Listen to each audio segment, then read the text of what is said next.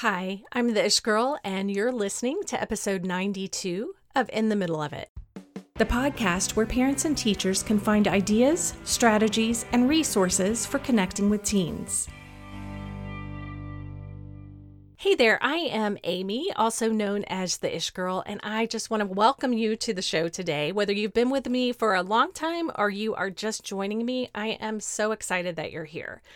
Now, we're in the second week of August, and for some of you, you have already experienced the first days of this crazy school year. And I hope that it's going really well for all of you guys who are already into your class time and have met your students and all the things. Now, as I've mentioned in some previous episodes, the year ahead looks very different for everyone. That's not breaking news, right?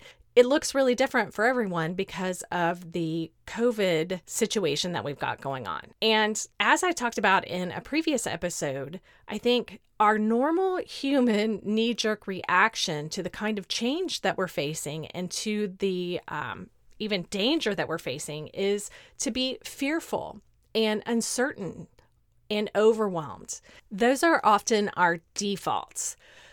But my question is, are those kinds of thoughts ones that serve you? Because if you've ever been in front of a group of kids, or really if you've ever spoken in front of any kind of group, you know that your energy matters. And it especially matters in any kind of classroom. So again, another question I have for you is, when is your energy certain, calm, confident? So in the last episode, I talked about designing an ecosystem for yourself, which just kind of encompasses all of the external side of cultivating that kind of energy, that certainty, that calm, that confidence. Today, I'm going to talk about the internal side of that, because teaching happens from the inside out. And while fake it till you make it might work for a little while, that kind of effort is exhausting. And let's be real, kids and dogs are pros at sniffing out a faker. So how do you create this internal sense of certainty and calm and confidence? Because whether you're in a face-to-face classroom or a virtual or both, again, that energy matters. So there are 4 keys that are super important when you're wanting to create that kind of internal setting. Now, the first one of those things may sound a little trite, and I think it's definitely in the Urban Dictionary right now, and that is, you got to do you. And that's just again, a trendy way of saying to be yourself. So you've really got to know who you are internally. And the way that you do that is, there are several things you can do. Number one, you really want to have a firm grasp on the personality type that you have. And I'm just going to stay right up front. This is informational. This is not about making excuses. So this is not about like, oh, well, I'm an ENFP, so I'm not good with paying attention, or, that kind of thing. No, it's, hey, I'm an ENFP and I know that I have to take really strategic measures in order to pay attention and to take notes and to get my stuff done, so forth and so on, right? So, and for those of you who are following along, ENFP is part of the Myers-Briggs. It's a personality type with a Myers-Briggs test. But there are all kinds of personality stuff out there that can really help you pinpoint where your strengths and your challenges are, whether it's the Myers-Briggs I'll put all these in my show notes for you guys. So it's stuff like that, or like the Enneagram, like you're a number 1 through 9. There are just several, like you can be at different colors, like gold, orange, blue, green, all those kinds of things. So really having a feel for what your strengths and weaknesses are is super helpful in getting comfortable internally with what's going on around you. Okay. The other thing that's really great to know in doing you is what your triggers are. Are there certain things that just really set you off, or are going to throw you into fight, flight, or freeze? So being aware of those and understanding that that's part of your makeup is really helpful in staying calm and confident in your classrooms, and virtual or face to face. You also might want to figure out what your learning styles are, because once you figured that out, you might really recognize that, oh, wow, I am teaching I'm teaching the way that I learn best. So it can help you expand your repertoire of activities and strategies and instruction, because you recognize that you have to reach other types of learners as well. And then also figuring out what biases you might have. Now, this is something super interesting that I feel like the school district where I taught, they had the resource where we were able to go into other teachers' classrooms or invite teachers into our own classrooms, and they would just sit at the back of the class and they would gather data. And that data would be things like, how many times did you call on girls? How many times did you call on boys? What type of instructional strategies did you use? Like, what learning styles were you aiming for? So it was not judgmental at all. It was just gathering data to kind of see where you could improve, where you had strengths, where you needed to kind of maybe expand a little bit because you might have a blind spot or a bias. Okay, so that's all under you do you, all right? Okay, the second thing that I want to talk to you about is defining your deeper purpose. I would encourage you to really examine, to really define, like write it out on paper. Why are you here? Why are you in your classroom? Why are you teaching? Why are you teaching this subject? Why are you at the level of teaching that you're at, whether it's elementary, middle, or high school? Really write it out. What brought you here? Why are you here? And then you also want to really look at, what is the one thing that you want your students to walk away with at the end of the year? If they don't say anything else other than this one thing, what do you want them to have learned and gained from you? And keep in mind, that doesn't have to be specifically academic based on what your subject area is. It could be. It might be something along the lines of, I want students to walk out of my classroom with a love for reading, or I want my students to walk out of my classroom with the confidence that they can solve any math problem. Or it might be something like, I want my students to walk out of my classroom as enthusiastic recyclers, lifelong recyclers. So just figure out, what is that one thing that you want for them. And then also, I would really take the time to write down and plan for how you want your students to feel in your classroom. So for me, it was super important that my students felt seen and heard. So they knew that their voice mattered. I taught civics. I wanted them to know that their vote mattered, that staying current, up to date with current events and all that kind of thing was important, because their voice mattered. They were seen and they were heard. So how do you want them to feel every day when they walk into your classroom? And what is that feeling that you want them to be able to say 20 years from now? Hey, when I was in her class, when I was in his class, I felt XYZ. So that's something that you might really want to take the time to define. Why are you here? What is the one thing you want your students to walk away with at the end of the year? And how do you want them to feel in your classroom? Okay, the next one would be to master your mindset. So you've really got to look at how you're thinking. You got to think about your thinking. And that is going to involve things like, do you have a growth mindset? Do you believe that people can change and grow and expand versus having a fixed mindset, which would be more along the lines of things are the way they are. It is what it is. It's not going to change. People aren't going to change.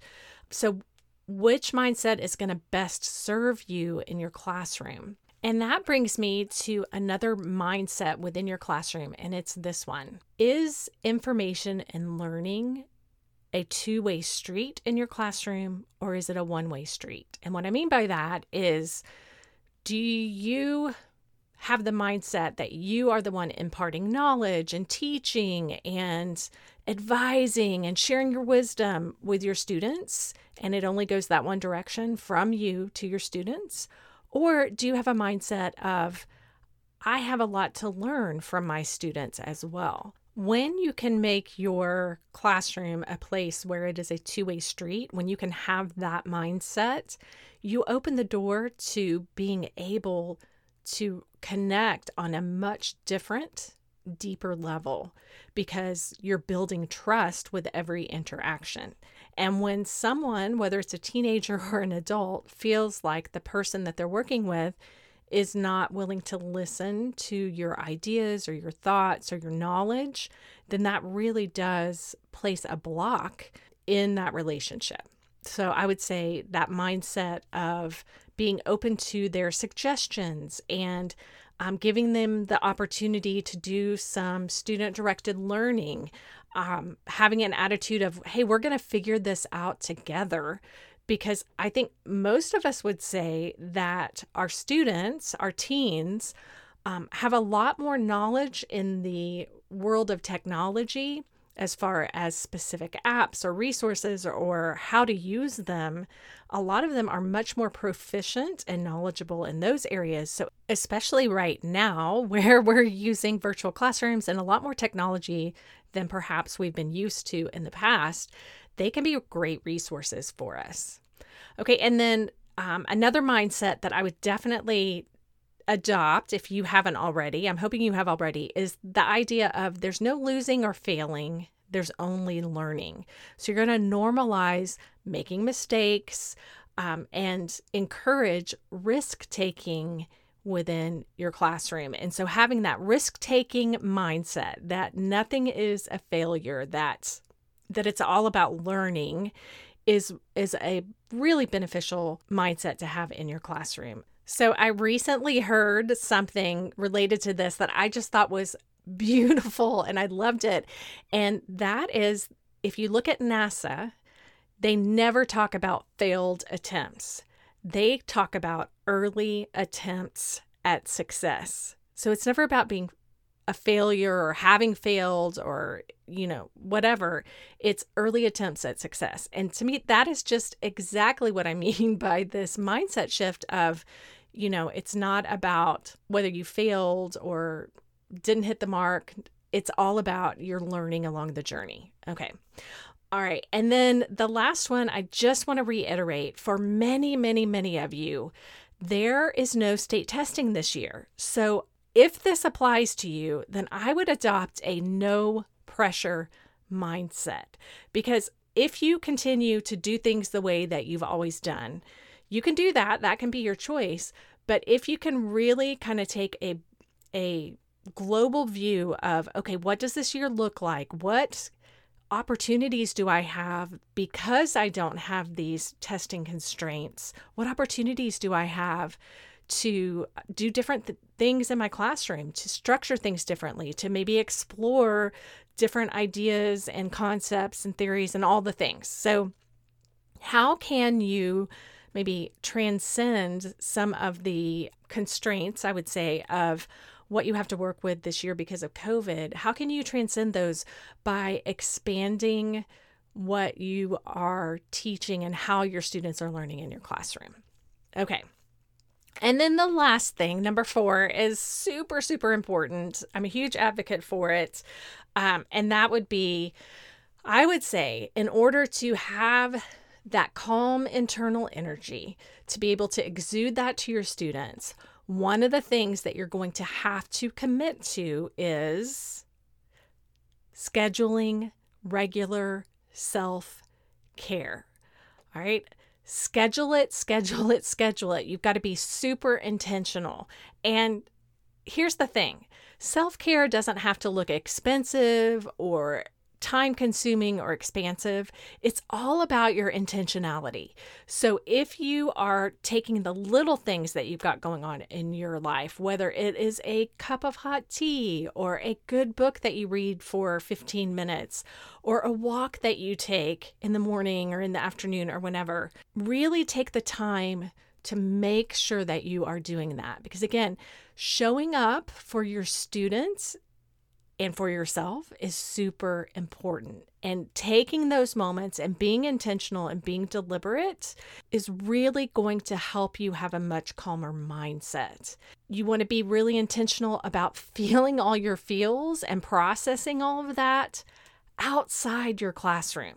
So give yourself the time and the space to really let yourself feel all the things that are going on inside, because again, this is a crazy time. And not only are you dealing with all kinds of new modalities of instruction and new expectations and new levels of interaction, whether it's with parents or students or whatever, you might also be processing grief or loss or helping take care of a sick loved one.